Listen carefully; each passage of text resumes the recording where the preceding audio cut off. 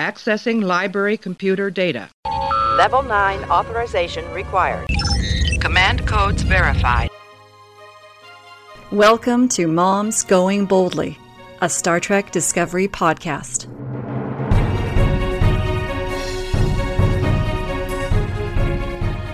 Moms Going Boldly is two moms who love Star Trek and who also happen to have children on the autism spectrum. We talk about the new Star Trek Discovery TV series, as well as any autism issues we see along the way. I am your host, Elizabeth, and with me is my co-host, Vicky. Hi, I'm Vicky. We are Moms Going Boldly.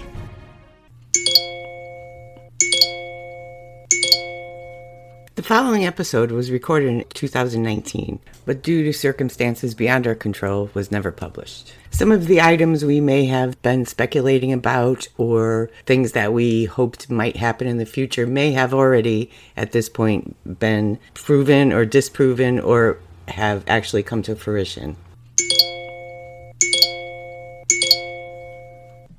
Welcome back to Moms Going Boldly. Today we are discussing both parts 1 and 2 of the Star Trek Discovery Season 2 series finale, Such Sweet Sorrow.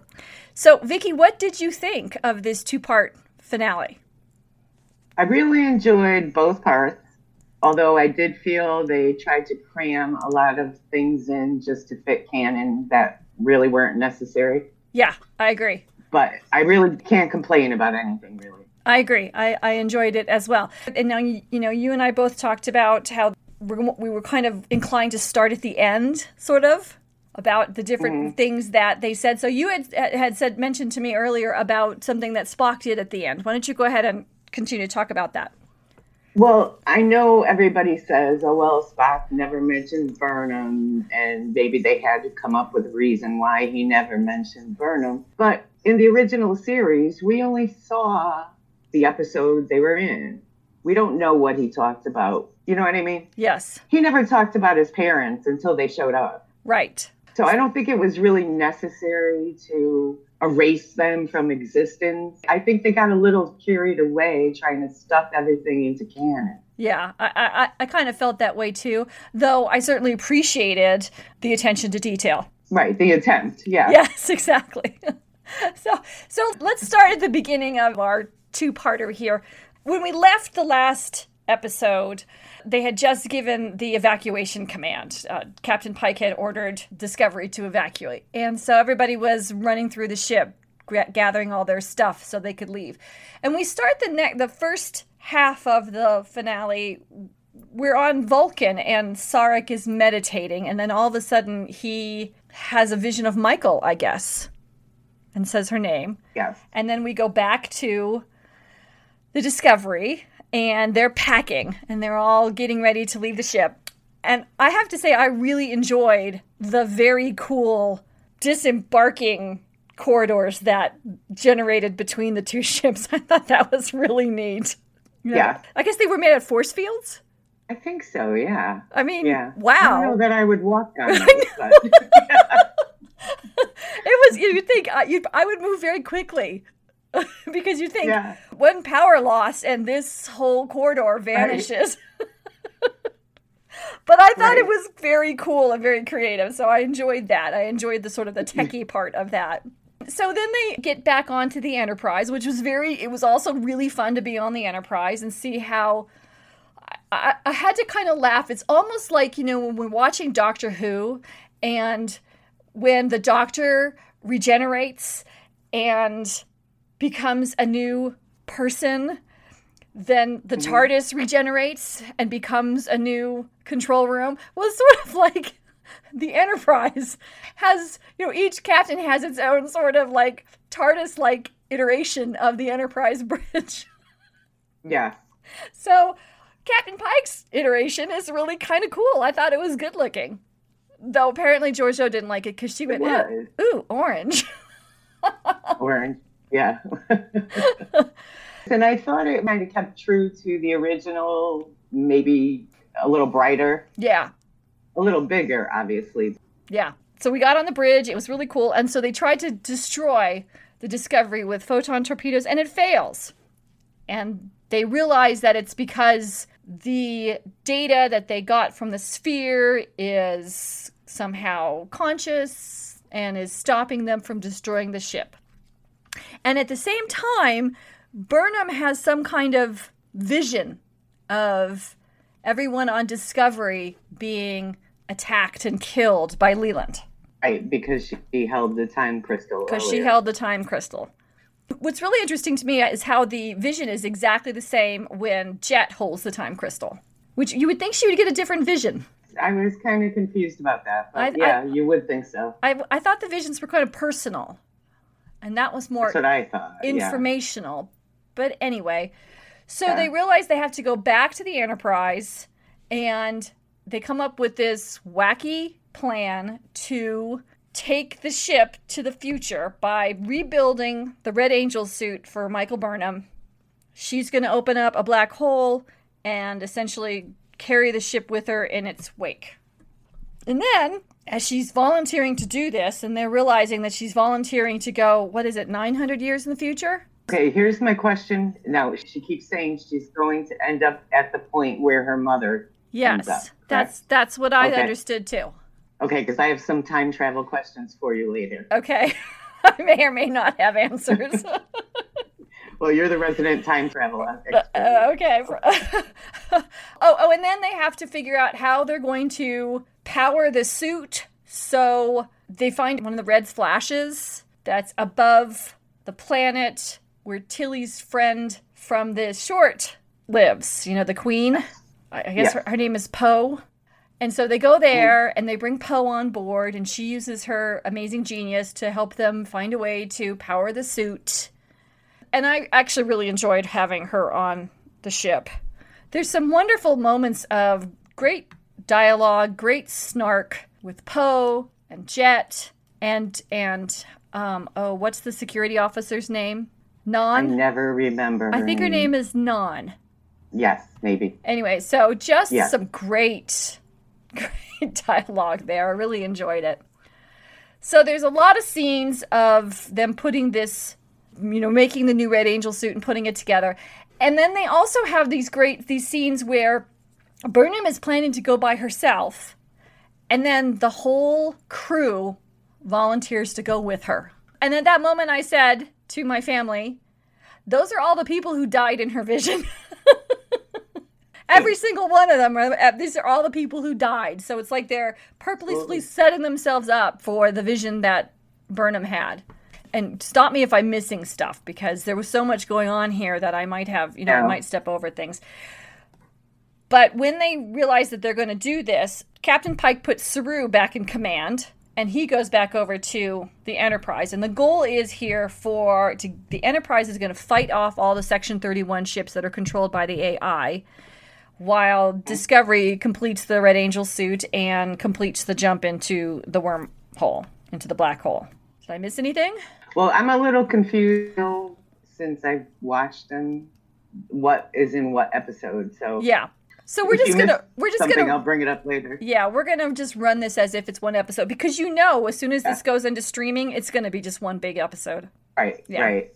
So interestingly, the people who choose to go 900 years into the future and the people who don't go into 900 years in the future are some very interesting choices, I thought, as far as like the characters. We've got the entire bridge crew of Discovery who's going. Giorgio is going, but not Ash Tyler.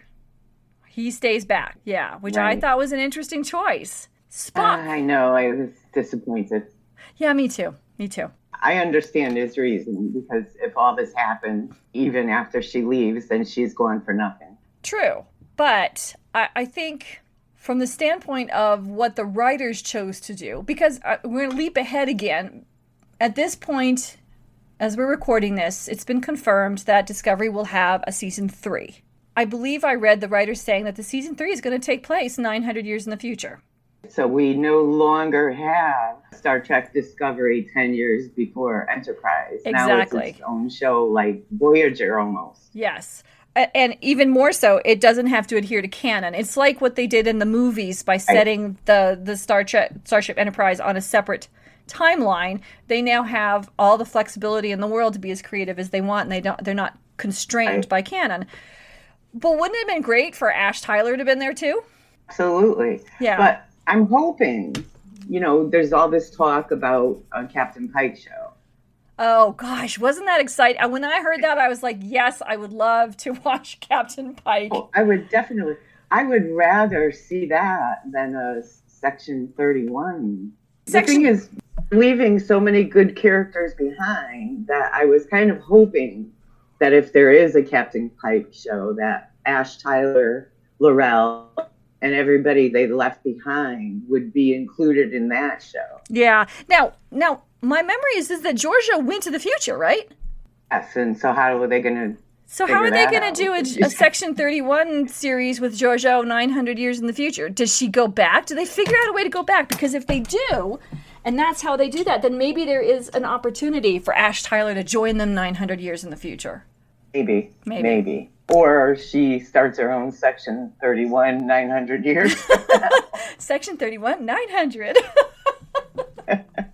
So we've got these two starships in place. We've got, the one starship is frantically getting ready to defend against the Section 31 ships. The other starship is frantically getting ready to do its leap to the future without Leland finding out what's going on. The AI Leland. And then we have these series of goodbye messages to all the families of the crew that have volunteered to go 900 years in the future.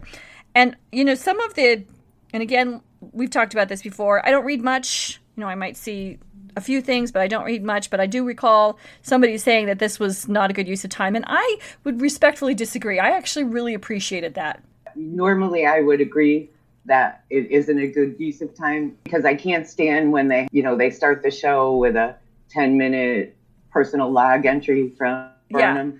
But I loved this. I did too. I thought it was perfect. We've spent so much time in this series focused on Michael Burnham and Captain Lorca and Ash Tyler and Laurel and Captain Pike, and not very much time spending a lot of time with the other characters. And the true value of an ensemble show like this is to really understand each of the characters in the ensemble and see how they interact and interconnect.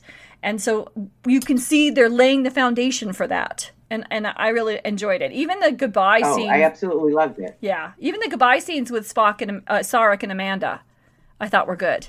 Yeah. And then another thing, Paul decides to stay on Discovery. So Paul and Stamets, that relationship looks like it's going to rekindle. Hugh? Yeah, Hugh. Right. I'm sorry. Did I say Paul? Okay. Paul? Yeah, Hugh. Whew. Yeah, because at the beginning, they were both leaving. Yeah. Hugh was going to the Enterprise, correct? Yeah.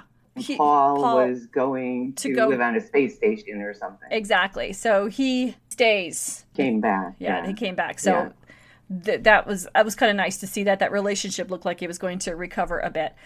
So then there's a pretty good battle. And I like space battles. I'm a big fan of space battles, really good space battles. And so I thought it was a pretty good space battle. What did you think of it? Actually, my favorite battle was, although I thought it went on a little too long for me, was Georgiou and what is her name again? Georgiou, I'm sorry. Georgiou and Non. Yes. They work together very well. Oh my goodness, I love that. So they're fighting Leland, right? And so he somehow beams on the ship, and she says, "Welcome back. We were just talking about you. Everyone hates you." Everyone hates you. What is that? It was so awesome.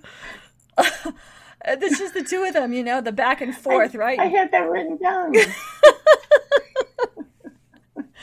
It was awesome. So yeah, they go and they get into a big fight with him, but it's all, and I really appreciate, this is one of the things I love in a story, when you bring out the best of characters and they're smart and they analyze what they've learned about their enemy and use that information to help defeat them. And that's exactly what Georgiou and Non did. They made it look like they were getting beaten, but they were slowly but surely moving him to where they needed him to be. And they ended up imprisoning him in the spore chamber and killing him. And it was awesome. Yeah. But it also means they took him with him. He's right. On Discovery. They go, when they finally succeed in going 900 years in the future, they took the pieces of that AI with them. So there are the seeds. But I guess that was the point. But there are the seeds for a problem because, if somehow it rejuvenates.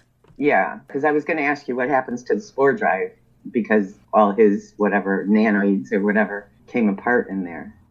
Well, I think it's a good question what happens to the spore drive, but you still have Paul. You still have Stamets, who has the modified DNA. That's you true. still have the drive. I think they still have the spores. But I just was thinking, by trapping him in the spore drive chamber, even though he's ostensibly destroyed, the AI, it's a machine. It's not actually a person. It could somehow come back to life in the future. So when they went to the 900, they took him with him, which could be a problem. Yeah. And I'm sure that's what they intended. Well, I think taking Discovery into 900 years in the future, because Discovery was already taken over by the, what do you call it? Oh, the sphere data. The sphere data. Well, here's the other thing that's really interesting. If you think about it. Remember the episode where Pike and Tyler went out in a shuttlecraft and they sent a probe out, and then the probe went into the time vortex and then came back like massively upgraded from 900 years in the future? How did that happen? I mean, did we ever get an answer as to how that probe got upgraded? I don't think we did. I don't think we did either. This is where all my time travel questions come. Okay, well, what if by going 900 years in the future, taking this AI with them, they somehow impacted the future so that when that time rift opened and that probe was sent in, it was modified by the AI in the future and sent back? I don't know. I think there's still unanswered questions, clearly. Well, plenty. Yeah. So one interesting moment is after they fix the Red Angel suit and she goes out and she's trying to program to get them to the 900 years in the future, it won't work. And the reason it won't work, she realizes, is because she was the one that did all the red flares to help get them to where they are now. And so she has to go back in time and do all those red flares before the suit will let her go forward. I guess it has some kind of protection against paradox.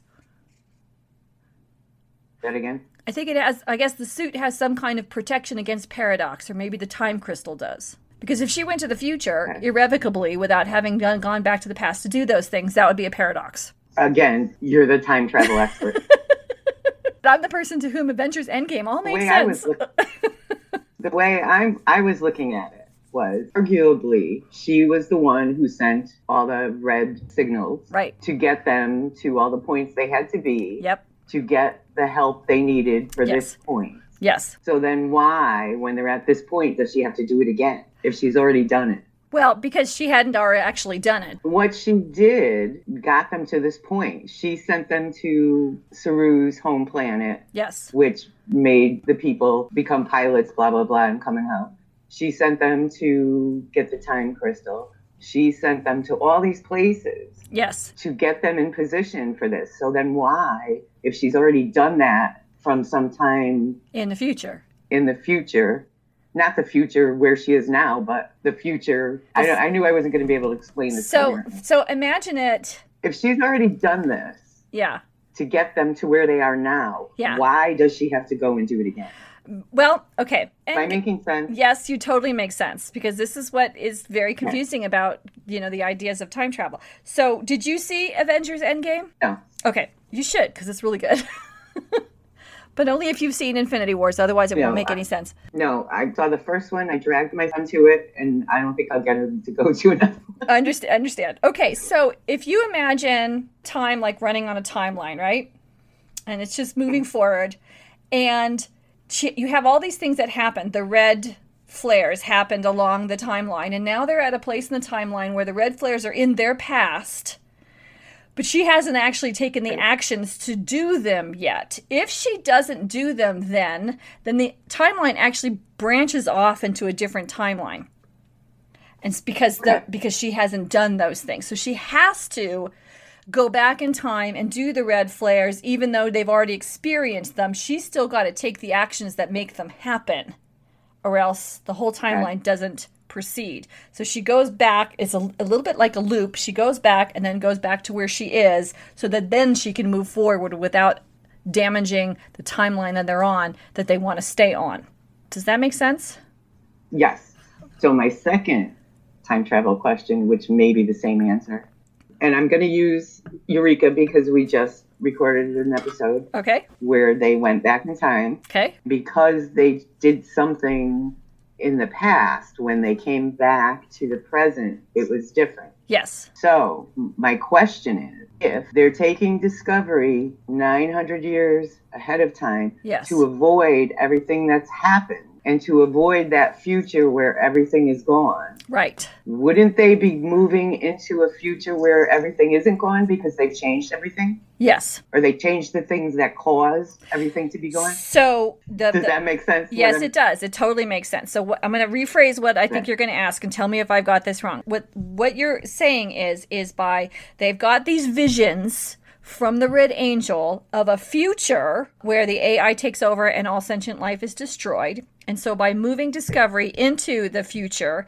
they are essentially going down a different timeline rather than the timeline where the AI destroys everything. I guess what I'm saying. Yeah. I think it's helpful. And you know, this is something, when I think about timeline, I tend to think of it in terms of decision trees, like from school, from mathematics classes. When you're trying to figure out probabilities and you're looking, you make these little decision trees. So if you look at this moment where Spock is sitting in the shuttlecraft and Burnham is out in her Red Angel suit and she's trying to program stuff in, that moment right there on that little chunk of asteroid or wherever they are is this huge decision point where a whole bunch of different branches are spreading out both in front of them and behind them on the timeline, if you're visualizing that.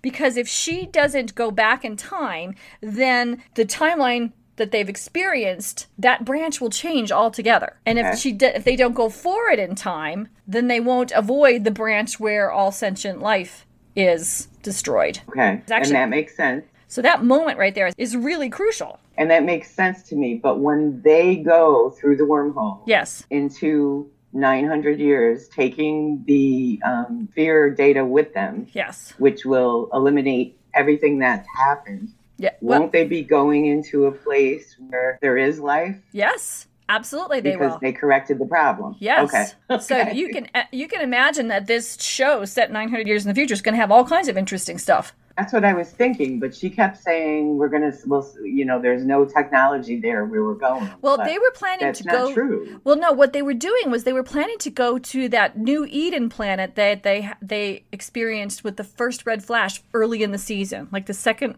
Okay.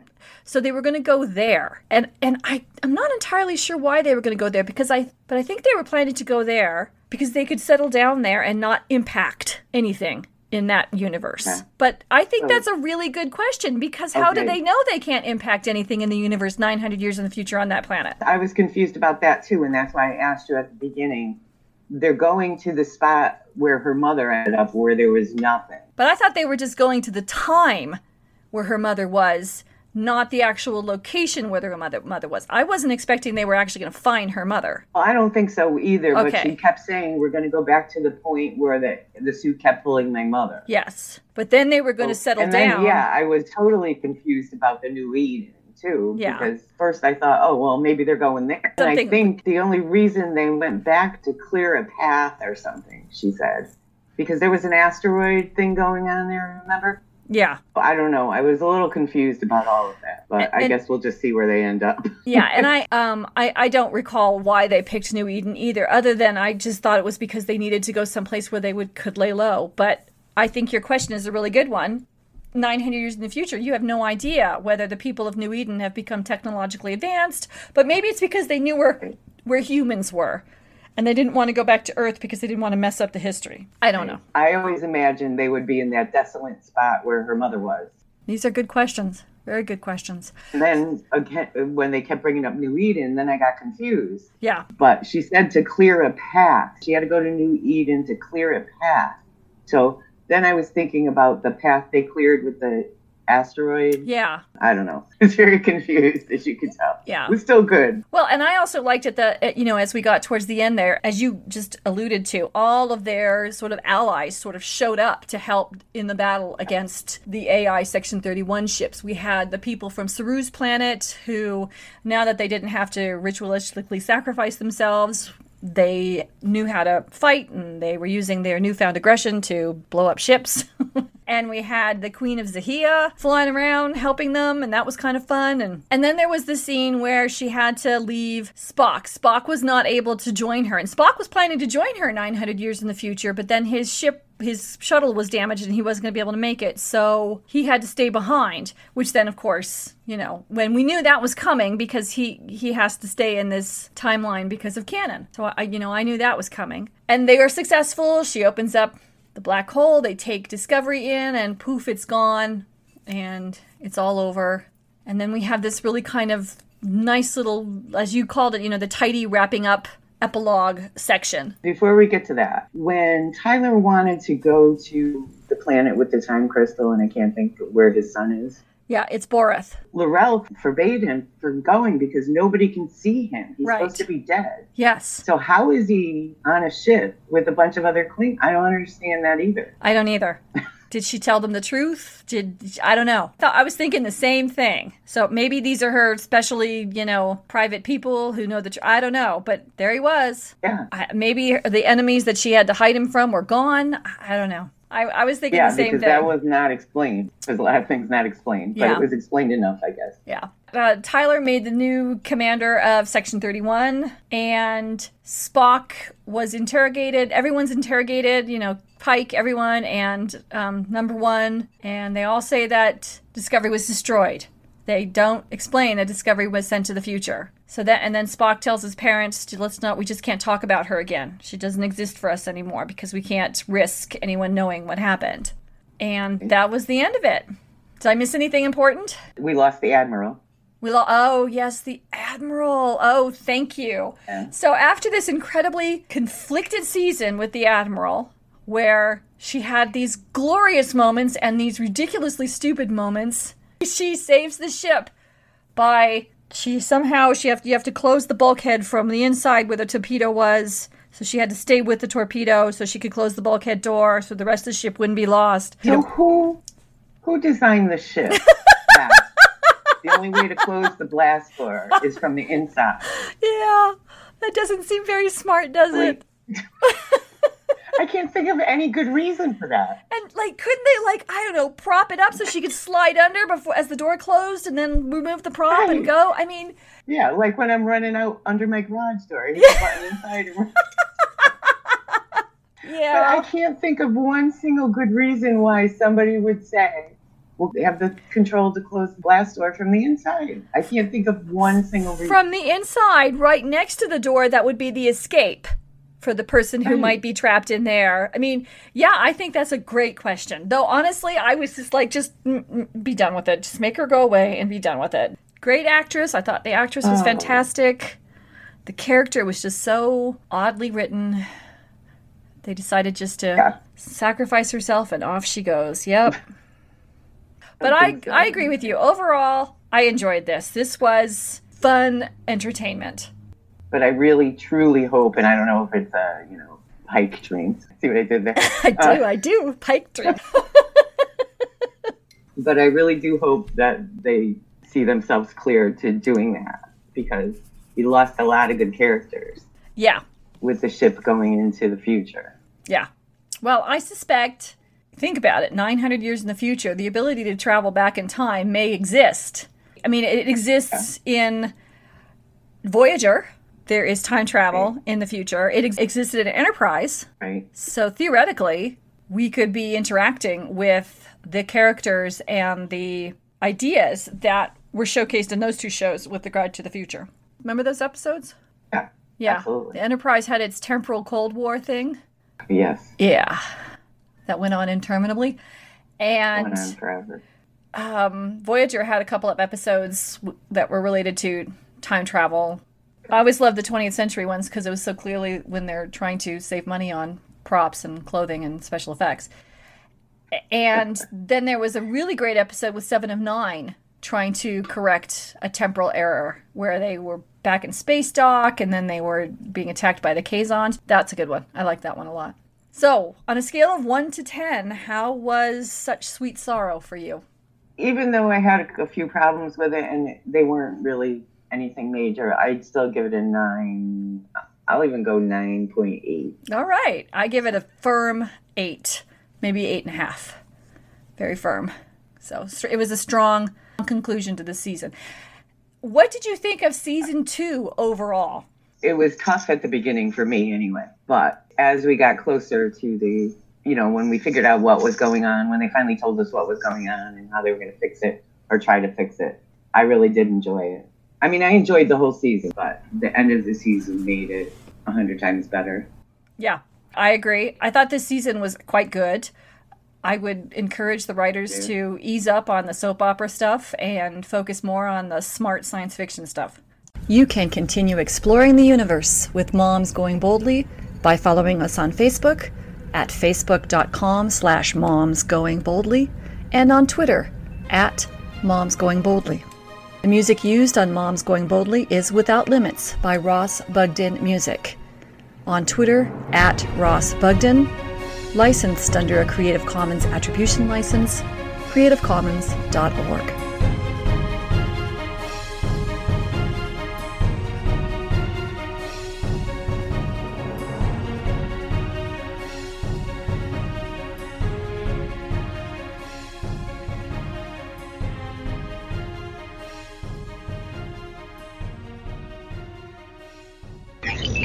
Transfer complete.